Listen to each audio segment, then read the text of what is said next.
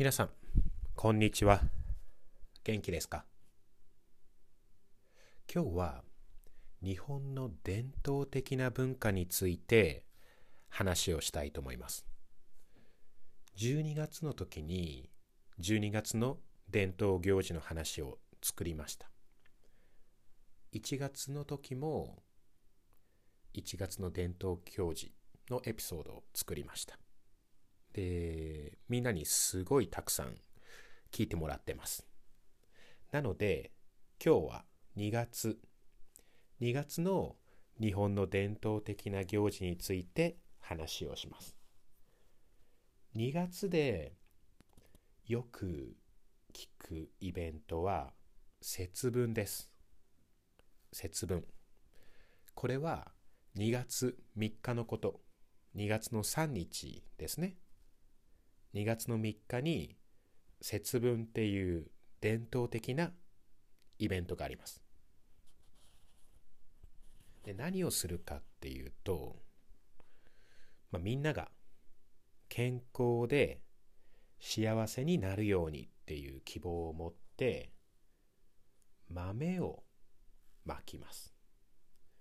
豆は普通のビーンズじゃなくてソイビーンズ、豆腐とかに使われるビーンズですね。この豆をまきます。で、豆をまいて、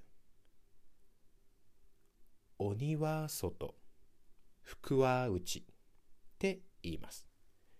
意味は、鬼、悪いものは外に出てって、良いもの、福は中に来てください。そういう意味ですね。鬼は外、福は内。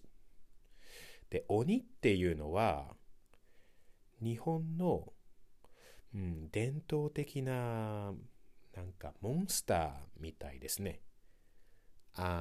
怖い顔をしたりしてて、赤い顔、赤い体とか、青い体、青い顔のモンスターみたいな、そんなお化けみたいなモンスターみたいな生き物です。で、頭の上に角が生えていて、ユニコーンみたいにとんがった角ですね、ホーン。そういった日本の伝統的なモンスターです。それを鬼って言います。で、鬼、悪いものはもう出てってください。外に行ってください。そういうことを言って家の中で豆をまきます。で、どうして2月の3日、2月の3日が節分かっていうと、節分っていうのは季節を分ける、シーズンを分けるっていう意味で、昔から日本では春夏秋冬ってシーズンがありますけど、春が一番最初なので一番大切にしてました。だから春が始まる前の日、だから冬の一番最後の日、それが節分で、春が来るのをお祝いする、そういう伝統的な意味があります。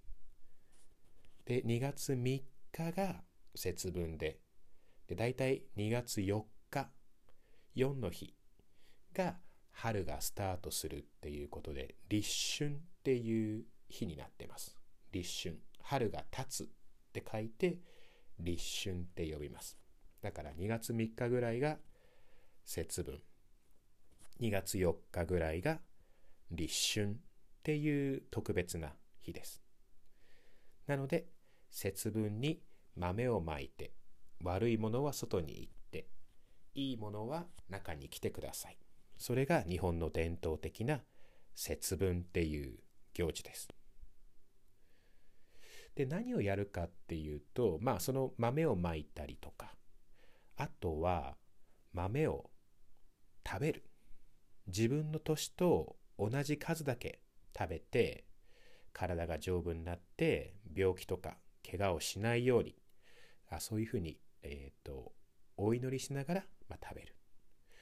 で、あとはこれは私が小さい時はそんなに流行ってなかっったんですけど、恵方巻きっていう太いお寿司のロールを食べるっていうのが最近は日本でも広まっています。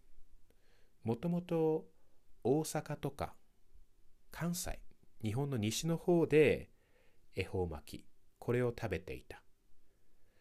それが1970年とか80年とか大きなチェーンのコンビニが最初恵方巻きをスタートしたので、そこから東京とか他の日本にも広まっていったっていう説があります。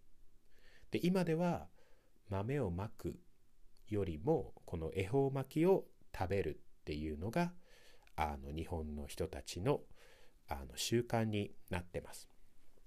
だから恵方巻き、長い一本の寿司のロールになってますけど、何もおしゃべりしないで、いいことを思いながら、願い事を思いながらずっと一本全部食べる。そうするといいことがありますよ、願い事が叶いますよ。そういう食べ方をして恵方巻きを食べるみたいです。今日は2月3日の伝統的な行事、節分のお話でした。じゃあまた今度。バイバイ。